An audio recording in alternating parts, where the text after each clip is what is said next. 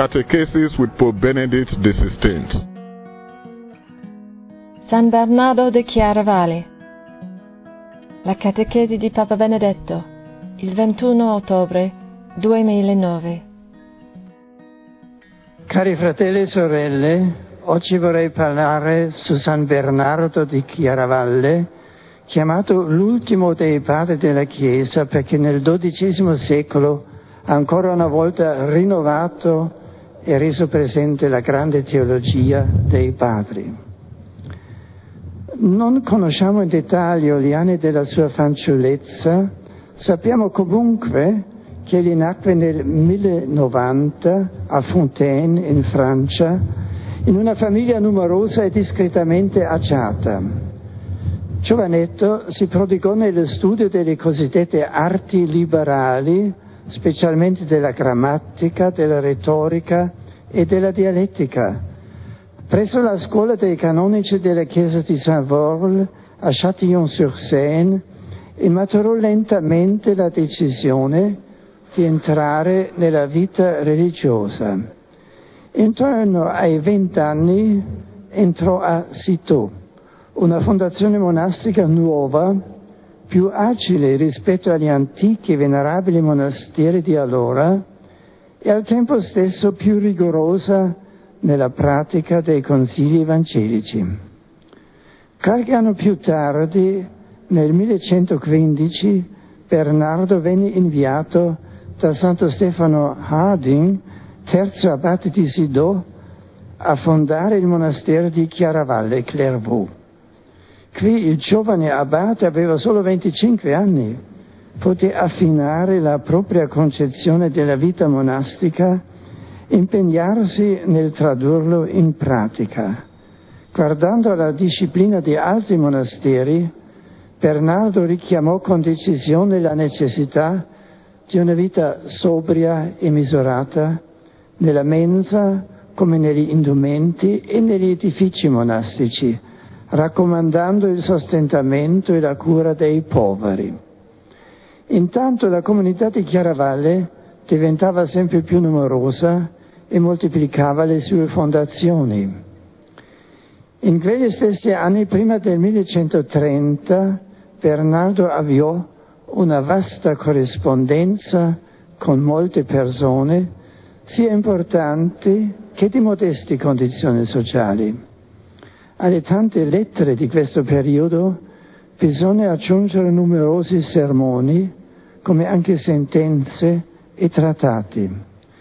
Sempre a questo tempo risale la grande amicizia di Bernardo con Guglielmo, abate di Saint-Thierry, e con Guglielmo di Champeaux, figura tra le più importanti del XII secolo. Dal 1130 in poi iniziò a occuparsi di non poche gravi questioni della Santa Sede e della Chiesa. Per tale motivo dovette sempre più spesso uscire dal suo monastero e talvolta fuori dalla Francia. Fondò anche alcuni monasteri femminili e fu protagonista di un vivace epistolario con Pietro il Venerabile, abate di Cluny, sul quale ho parlato mercoledì scorso. Diresse soprattutto i suoi scritti polemici contro Abelardo, un grande pensatore che ha iniziato un nuovo modo di fare teologia, introducendo soprattutto il metodo dialettico filosofico nella costruzione della teologia. E un altro fronte nel quale ha lottato era l'eresia dei catari, che hanno disprezzato la materia e il corpo umano e così disprezzato il Creatore. Invece si sentì in dovere di prendere le difese degli ebrei, condannando i sempre più diffusi rigurgiti di antisemitismo. Per quest'ultimo aspetto della sua azione apostolica, alcune decine di anni più tardi, Efrem, rabbino di Bonn, indirizzò a Bernardo un vibrante omaggio. In quel medesimo periodo il santo abate scrisse le sue opere più famose, come i celeberrimi sermoni sul Cantico dei Cantici, Negli ultimi anni della sua vita, la sua morte sopravvenne nel 1153, Bernardo dovette limitare i viaggi senza peraltro interromperli del tutto.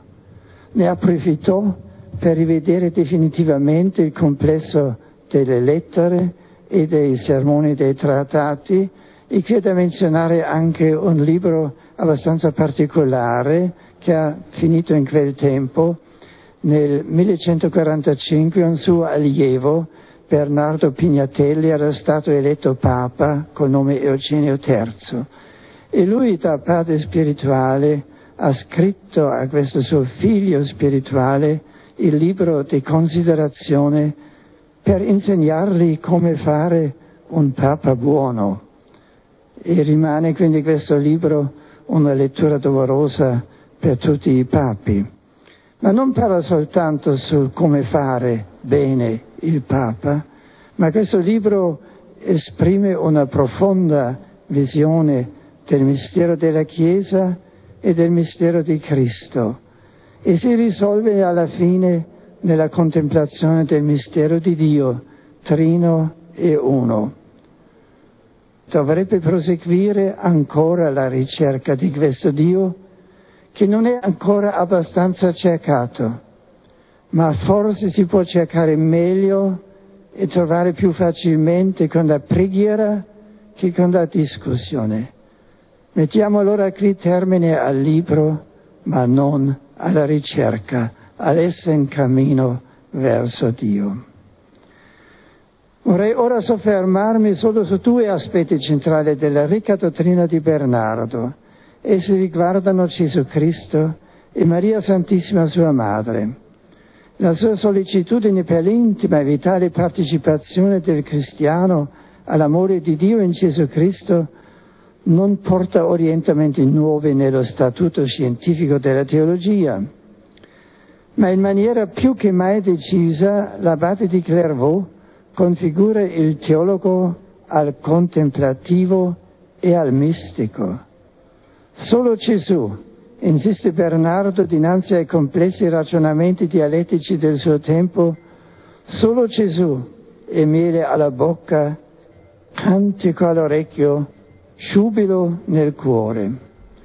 Viene proprio da qui il titolo a lui attribuito dalla tradizione di Dr. Melifluus. La sua lode di Gesù Cristo infatti scorre come il miele.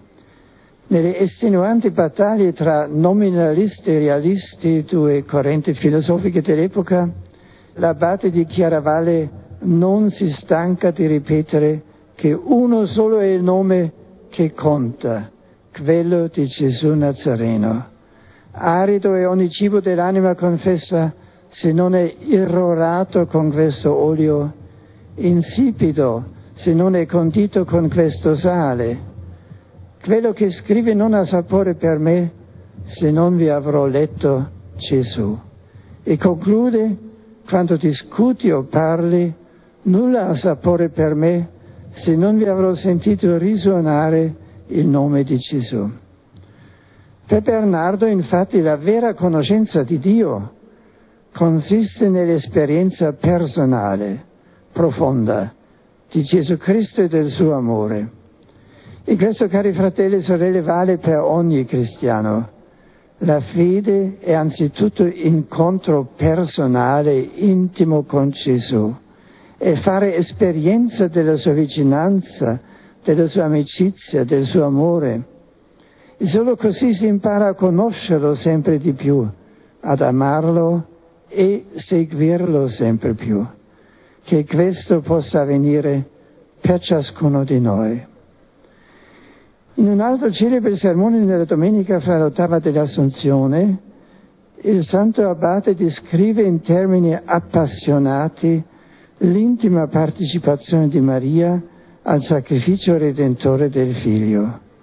O Santa Maria, egli esclama, veramente una spada ha trapassato la tua anima, a tal punto la violenza del dolore ha trapassato la tua anima, che a ragione noi ti possiamo chiamare più che martire, perché in te la partecipazione alla passione del Figlio superò di molto nell'intensità le sofferenze fisiche del martirio.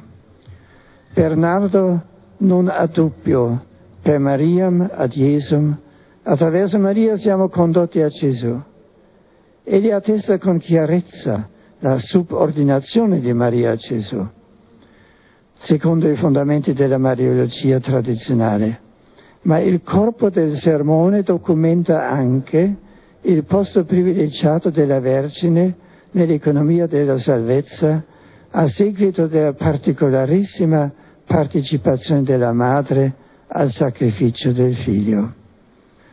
Non per nulla, un secolo e mezzo dopo la morte di Bernardo, Dante Alighieri, nell'ultimo canto della Divina Commedia, mettere sulle labbra del dottore Mellifluo la sublime preghiera a Maria: Vergine Madre, figlia del tuo Figlio, umile ed alta più che creatura, termine fisso d'eterno consiglio.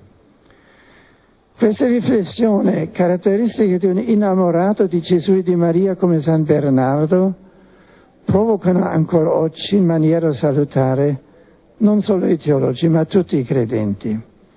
A volte si pretende di risolvere le questioni fondamentali su Dio, sull'uomo e sul mondo con le sole forze della ragione.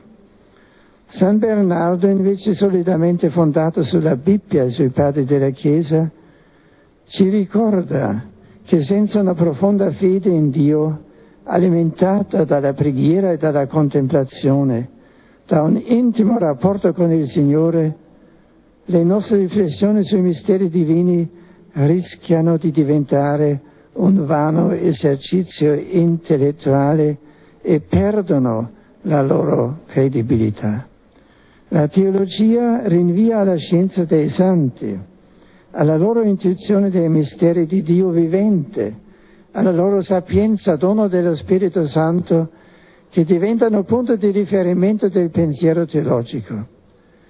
Insieme a Bernardo di Chiaravalle anche noi dobbiamo riconoscere che l'uomo cerca meglio e trova più facilmente Dio con la preghiera che con la discussione.